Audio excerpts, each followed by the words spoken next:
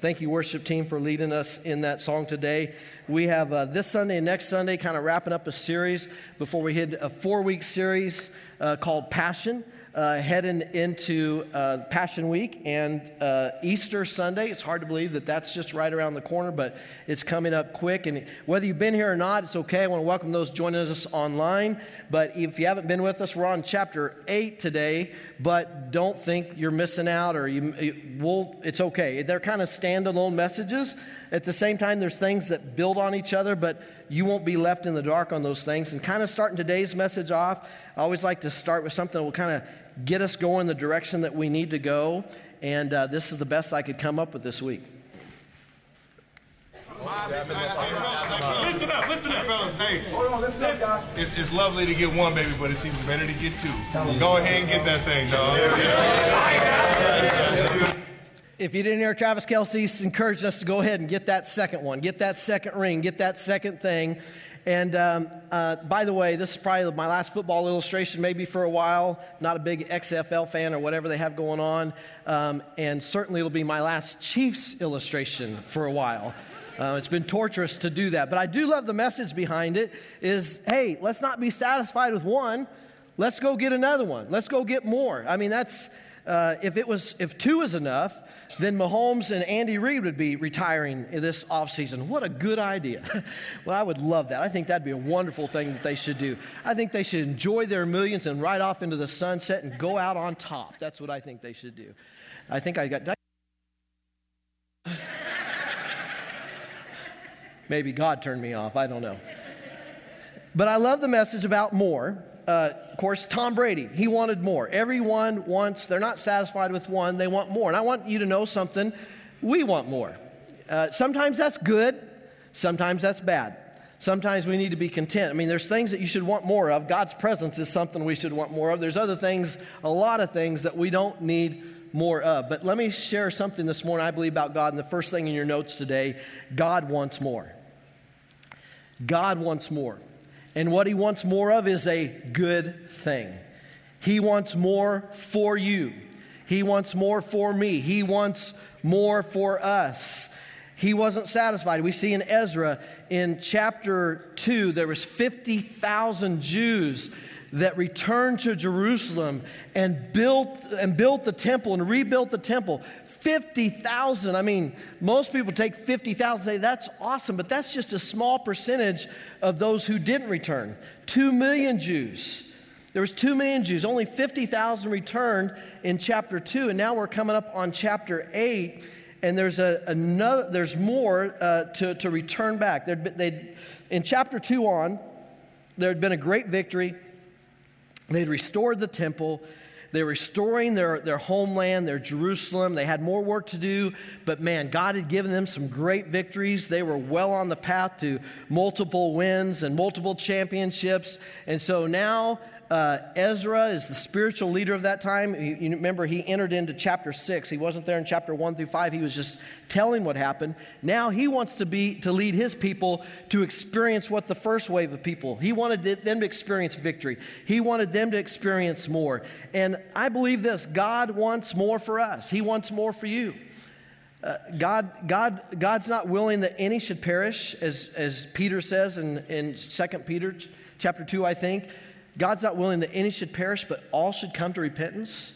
We know from the words of Jesus in the parable he told about the one lost sheep, the 99 were safe. They were all secure. They weren't lost. Everything was good. 99 in most of our books is an A++. I mean, it's a good grade, but God wasn't satisfied. He wanted more, and so Jesus tells the illustration that he left the 99 sheep to go after the one lost sheep. Jesus wants more. God wants more. God wants more for us today. I believe God wants to restore more marriages. I believe God wants to restore more families. God wants to restore more people. Now, will everyone respond? There was 2 million Jews. Not everyone responded. And in chapter 8, there's another kind of honor roll or Hall of Fame list of those who had returned back to him. Chapter 8, Ezra leads another band of Israelites back home. Ezra was this great leader who wanted more for his people. He didn't want just the 50,000. He wanted to take more on this journey back home, on this journey back to God, to experience restoration and victory. And so in chapter 8, we see Ezra recorded the family names that the same way that he did in chapter 2. In the same way that I didn't do it in chapter 2 because it would take too much time, I'm not going to read all these names in chapter 8. But I don't want us to lose the importance of these names.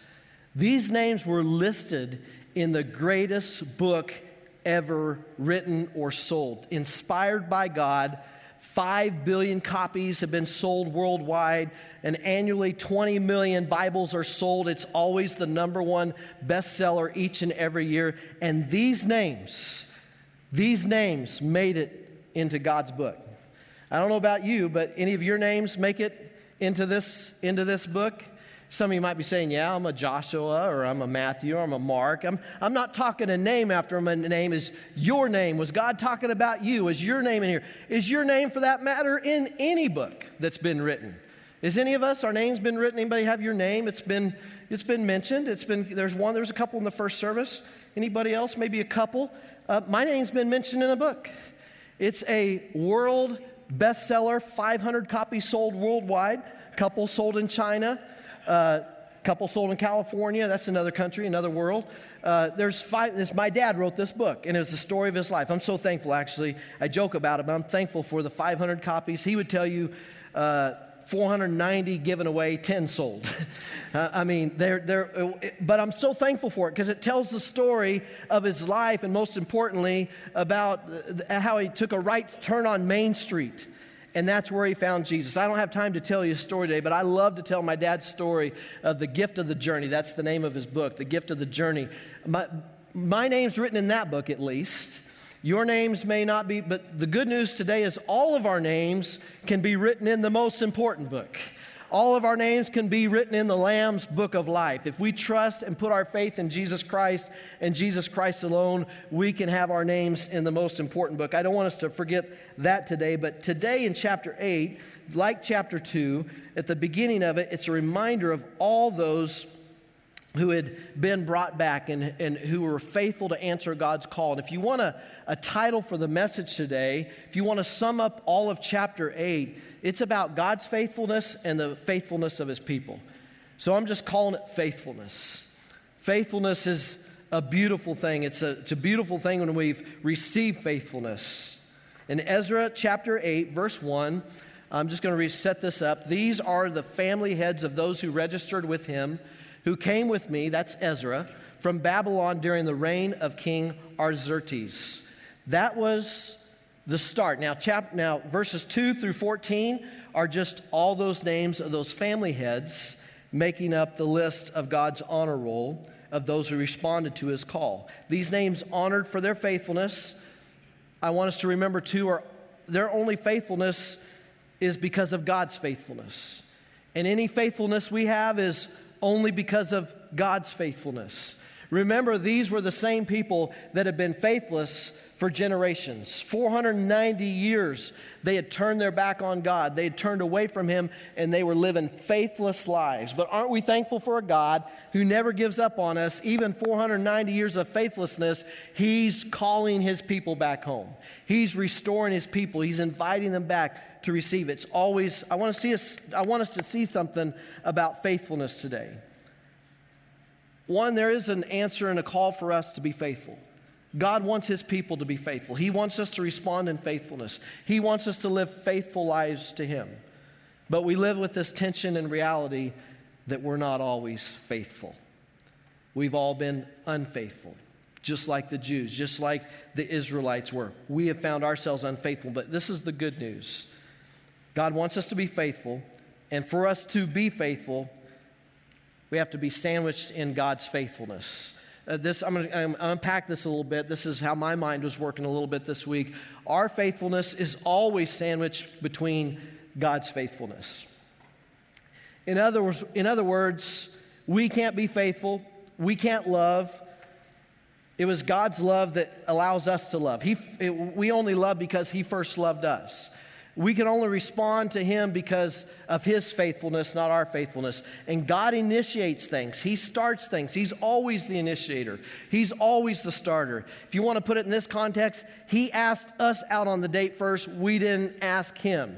When people said, I found Jesus, that's really not a true statement. We didn't find Jesus. Jesus was never lost. I mean, you can take that out of that movie Fargo or whatever. Jesus was never lost. I didn't know Jesus was lost. Jesus was never lost. We were lost. He found us.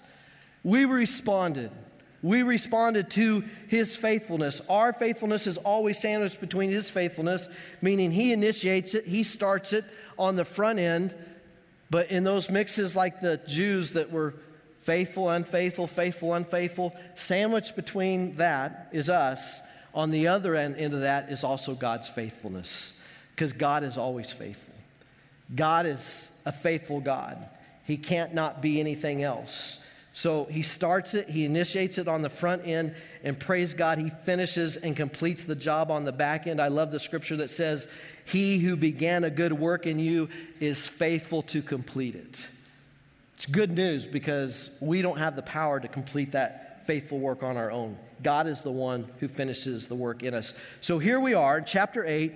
I want us to see that there's an initiation, there's a front end of God's faithfulness, then the people respond, then there's a back end that he completes the work. So in order to do that, we got to back up to chapter 7, the last part of it. We didn't hit this last week, but verse 27 of Ezra says, praise be to the Lord, the God of our ancestors. Ezra is reminding them that God's been faithful to their parents, to their grandparents, and to their great-grandparents. Praise the Lord if you have some family in your life, parents or grandparents, that demonstrated faithfulness. And if you didn't have that benefit, you can be the start of a faithful line of people and family that's walking with God. He's saying, praise be the Lord, the God of our ancestors, that God's been faithful, the God that is the same yesterday, today, and forever. He was faithful to your ancestors, to your past. He's faithful in your present, and he's going to be faithful in your future. Who has put into the king's heart. We've talked throughout this book of Ezra how God is the one that moves hearts. God is the one who initiates. And once again, he has moved the king's heart. The king didn't decide this. He moved in the king's heart, and the king responded. But the king's heart was moved by God to honor the house of the Lord in Jerusalem in this way. This wasn't Israel's king. This was a foreign king. This was Persia's king. But he moved his heart to bring honor to the house of the Lord in Jerusalem in this way, and who has extended his good favor to me before the king and his advisors and all the king's powerful officials. Because the hand of the Lord my God was on me, Ezra says. That's said all throughout Ezra. At least 8 times that I count that it says that the hand of the Lord was on me. The hand of the Lord was on us. It's a beautiful thing to have the hand of the Lord on us. What is that? What is it? Who's that? Do special people have to get that? No. The hand of the Lord is God's grace. And his grace is for all of us. His grace has been extended to all of us to receive it. The hand of the Lord is God's grace. And Ezra is acknowledging God's grace, that the hand of the Lord was on me. And because of that, I took courage. The wonderful thing about God's grace is it gives us courage. We once walked in shame. We once walked in brokenness. We once walked with regret. But because of God's grace, we now walk with courage. And now we can walk with confidence. Not because what we have done, but because of God's grace and what he has done. This is good news. And this is the front end that God's initiating grace. And then in chapter 8, verses 2 through 14, the people are responding. In chapter 2, 50,000 responded. And in chapter 8, you would think after all the victories, I mean, we have bandwagon Chiefs fans. I've seen some. There's some bandwagon Chiefs fan in here. You weren't liking the Chiefs until they started winning, and now you love them, and now you like them. There's some bandwagon, you'd think there'd be some bandwagon followers in chapter 8, because chapter 2 through chapter 7, they had experienced victory. The temple's been rebuilt. That's just the beginning of what God's going to do in restoring the community and building up the walls that will happen in Nehemiah. God started a great victory. Some of them came back and gave a great report. Hey, the temple's been rebuilt. We're on our way. Jerusalem is ours. We all need to return. And you would have think that Ezra, being the great leader, the great coach that he was, the great spiritual leader, the great pastor that he was, you would have thought that everyone, with the victories that they saw that the others had, that they'd be all lining up to say, we're with you, we're going. All 2 million of us, we're going now. That didn't happen. In fact, there was even less that responded this time. Add it all up, scholars add this up, the heads of the families, if you include the women and children, it's about 5,000 that returned the second time in chapter 8. 50,000 in chapter 2, 5,000. Altogether, the 2 million, less than 3%. Less than 1%. Less than 0.5% the second time around returned. You would have thought that, man, the victories and the great leader, that multitudes would go on, but instead multitudes stayed behind. Why? I think they became in love with their religion and their ease of life. They became comfortable in captivity. This wasn't like when the Jews were in Egypt and they were beaten and they were mistreated and they needed a Moses to let my people go. No, they were in captivity, but for the most part, if they lived by the Babylonian laws and rules, if they honored those things, then they had a good existence. They probably were able to build some wealth and raise up families, and it probably went well. They got comfortable in captivity. And sometimes we can get comfortable in our own captivity. We can get captive in our dysfunction. There may be dysfunction taking place in our homes or in our marriages, but they're just comfortable. We've gotten comfortable with it. And God may be calling us out and saying, I have something better for you, but you got to move, you got to respond. But we're like, I'm kind of used to this. I know it's not great, but I'm at ease with it. We may fail to get counseling for our marriages, or we may fail to get help with an addiction. Sadly, for many people, it's just getting comfortable with the leisures of life. And we pursue the comforts more than we pursue the Christ. The next point this morning is this: God's invitation is to everyone, but not everyone responds. God's invitation is to everyone, but not everyone responds. In this case, in Ezra, less than 3% responded to the good things that God wanted to do in his people's lives. In John 3:16, the most famous verse in Scripture, for God so loved the world. That's everyone. God's for everybody. Peter says that he's not willing that any should die, but all should come to repentance. In Ezekiel, it said God takes no pleasure in the death of the wicked, but he's wanting all to repent. He wants everyone to return. He wants everyone to respond to him. And as a church, we want to give everyone an opportunity to respond to God's love and his mercy, to respond to the love of Jesus Christ. We want to do that. That's our heart's desire. You might ask, why do we pray a prayer at the end of each of our service that's exactly as the same that we prayed the week before? Because we want to give people an opportunity to take that first step in walking towards Jesus and walking towards victory and returning to him. And so we don't pray that for our benefit, but why not just let them, why do we pray it all together? Because we want them to see that the hand of God is on them, and we want them to take courage to respond. So there's a reason why we proclaim that together. And by the way, we proclaim it to remind ourselves too that we're in need of a Savior, to confirm our profession of faith that we're in need of Jesus. In verse 2 through 14, it's a list. It's the honor roll of all those returned. I'm just going to share a couple names in verse 13. And really, it's not about the names. It's about 3 words. Of the descendants of Anakim, the last ones. That just jumped out to me because the last ones, these were the last to join the party. These were the last to join the group. The opportunity had been given and people responded, but the ones that responded last, they got the same recognition that everyone else. They were included in the list of those who were honored. And I want to encourage us that it's never too late to decide to follow Jesus. I don't care how old you are and what you've done, it's never too late. It comes at different times. If we'll respond to Him, we still get to make the list. For me, it was 10 years old when I responded to the love of Jesus Christ. For my dad, it was 19 when he took a turn on Main Street. For his dad, and my grandfather was 72 years old near the end of his life. God is calling His people. He's wanting them to return home. Have you responded to God's invitation to return to Him? Then Ezra chapter 8, verse 15. Now we're ready to roll, right? We got all the momentum. We know who's going with us. We've had some good victories. Now we're going to go get more victories because God wants more for us. So we're going to go after it. And this is what happens in verse 15. I assembled them at the canal that flows toward Avatha, and we camped there 3 days. And when I checked among the people and the priest, I found no Levites there. We have some more no-shows. We got some more that didn't show up that were supposed to be there. It's important that the Levites, we had to have the Levites. Now, not everyone has to go, but we need the Levites here because they're the teachers of God's law.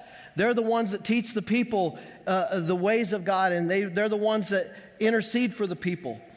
And there was not one Levite or one pastor, if you will. There was not one teacher that had signed up to go on the trip. So they had another 5,000, but they're like, man, when we get back to Jerusalem, if we just go back there to build homes and build the city and build the walls, but we don't have a spiritual foundation, we're still sunk. We're just bringing Babylon back to Jerusalem.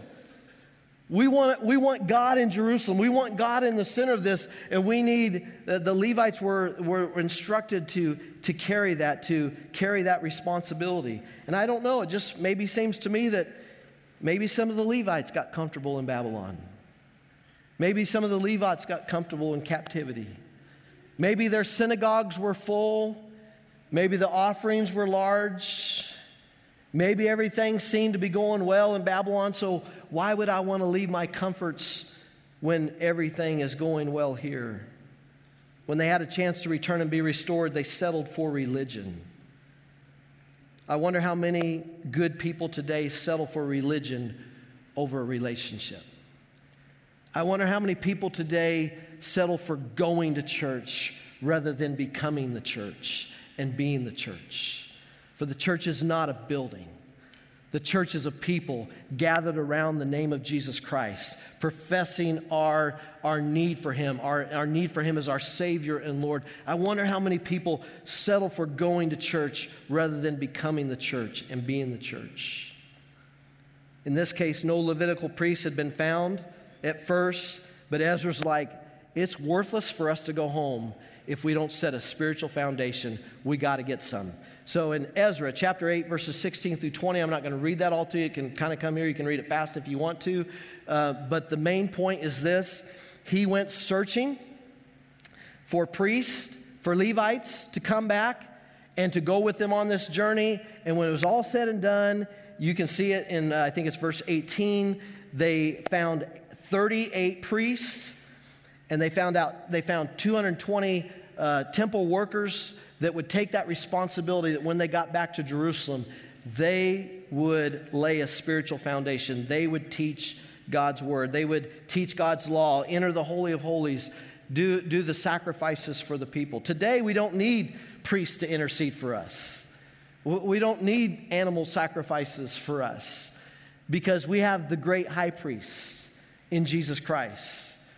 We have the ultimate and final and complete sacrifice that Jesus did on the cross for us. So we don't have to go through a priest.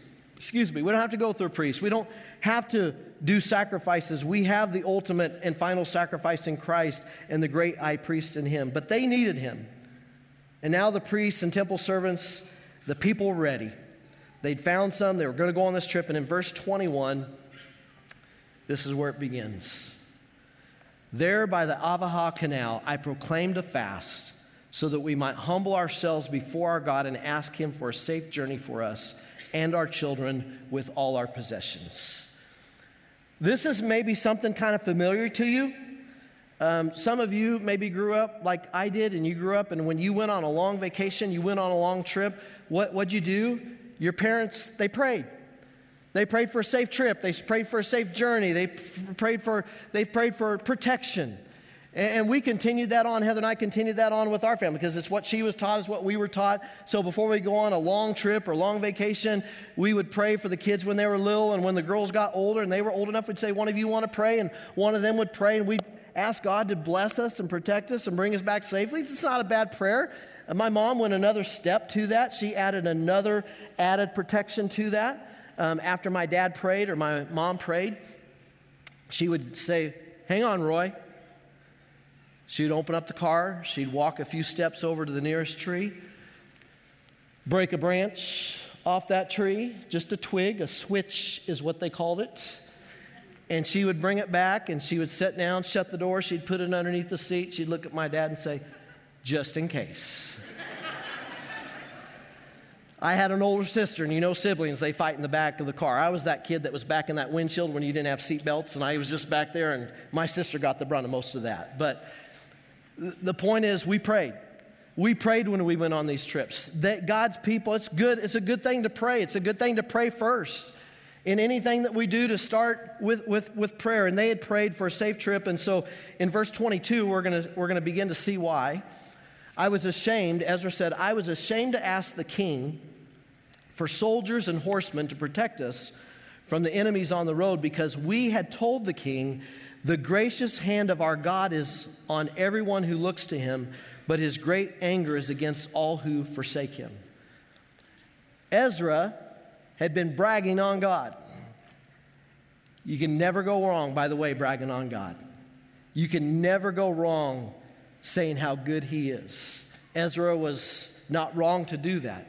But Ezra had put a lot on God, and he was about to have to put his money where his mouth was, because it wasn't wrong. It wouldn't have been wrong for him to ask the king for help. The king was favorable towards him. He's the one that said, yep, go back to your people. You go do this. What do you need? And he was like, God's got this.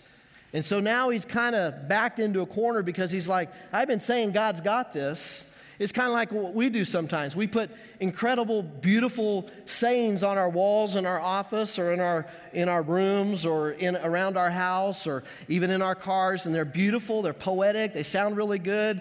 But then when things hit the fan, do we really believe it? Are we really going to live it? And Ezra was in a little predicament here. He could have asked the king. The king was in favor of him, wanted to help him, but he'd put God's reputation on the line. And rather than risk God's reputation, he chose to risk and have faith in God that God would protect him. And we see in verse 23, they decided to go it alone and go only with God. It's not wrong, again, to do that. One of my favorite verses is Proverbs 3, 5, and 6. It says, trust in the Lord with all your heart. Lean not on your own understanding. In all your ways acknowledge him, and he will direct your paths. Trust in the Lord with all your heart. Lean not on your own understanding. It doesn't say don't use your understanding. God has given us a brain. He's given us the ability to think and be analytical and think logistically. There's some things that we go to pray for God, and God's like, don't bring that to me. That would be dumb if you did that. How dumb would that be? And I think there'd be other things that God said, you don't need to bring that to me. That's just wisdom. That's just wise. I've given you a mind of Christ. I've given you a good mind to think with. Use your brain. Use your thinking. But don't lean on it. Don't use it as a crutch. I mean, only lean on it. Don't use it as a crutch. And so they prayed. They asked God to help. And then in verses 24 through 27, I'm going to summarize this for us for the sake of time. You can read it on your own or read it up here as it kind of goes through. But basically, 24 through 27 through 25 tells us, or 27 tells us why that they were concerned, why they were debating whether they needed the king's protection or not, because all the things, all the valuables they were getting ready to take equated in today's terms of about $5 million. If you were responsible for taking $5 million across enemy territory, across bandits, those who stealed and were not for you, and it was about a 130-mile trip, and it was going to take 9 or 10 days on foot. There's a reason why they prayed. There was a reason why Ezra was going, should I ask the king for help, or should I say, yep, God said he would take care of this, I'm going to trust in God. There was a reason why. There was a reason for their concern. In verses 28 through 34, we see that these same priests, he said, I said to them, you as well as these articles are consecrated to the Lord.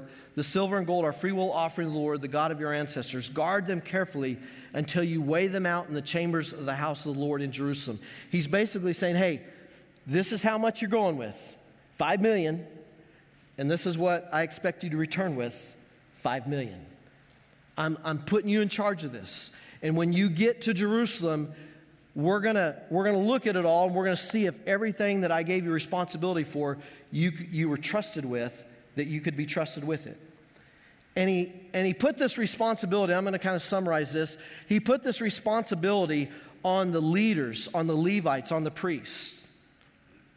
He put them in charge of the worldly wealth. And his purpose was in this. I'm getting ready to send you, who was reluctant to go in the first place, but we found you, now you're going. You were reluctant to go, but now you're going to be in charge of greater spiritual and greater things that are more eternal and more important than the things that are temporal. And 5 million is a big potatoes here on this earth, but it's no big deal to God. 5 million is no big deal to God. And he's saying, before I can trust you with the big things, the eternal things, the most important things, I need to be able to trust you with worldly things. So there's just 2 more lessons or things I took away from this passage I'm just going to share with you now for those that you got to fill in the blank or you don't feel complete if you don't. Number 1 is this: a small band of believers in the hand of God is no match for the devil's bandits. There's a place in there where he said, hey, God led us through safely, through our enemies, through the bandits. And a small band of believers is a powerful thing in the hands of God. And the devil's bandits is no match for it. What does that mean for us? We're better together. We need each other. There are no Lone Ranger Christians that do well. Band of believers, we're meant to lean on each other. When we're going through tough times, when we're on mountaintops, we're meant to band together. And when believers band together, ooh, watch out. The enemy can't touch us when believers band together. When darkness is exposed to the light, the enemy loses all power and all control. But when we keep it alone and to ourselves, and we hide our sins and we keep it from others, then that's where we find ourselves powerless. We found ourselves in shame and brokenness. But when we band together with other believers in life groups, in Bible studies, in the church, when we band together as believers, we can't be stopped. The devil's bandits is no match for the band of believers in the hands of God. The second part of this is they were entrusted to take worldly wealth. And at the end, before they were going to be entrusted with the spiritual leadership of Jerusalem and God's people, before they were going to be entrusted, God wanted to see, why not have the bankers be in charge?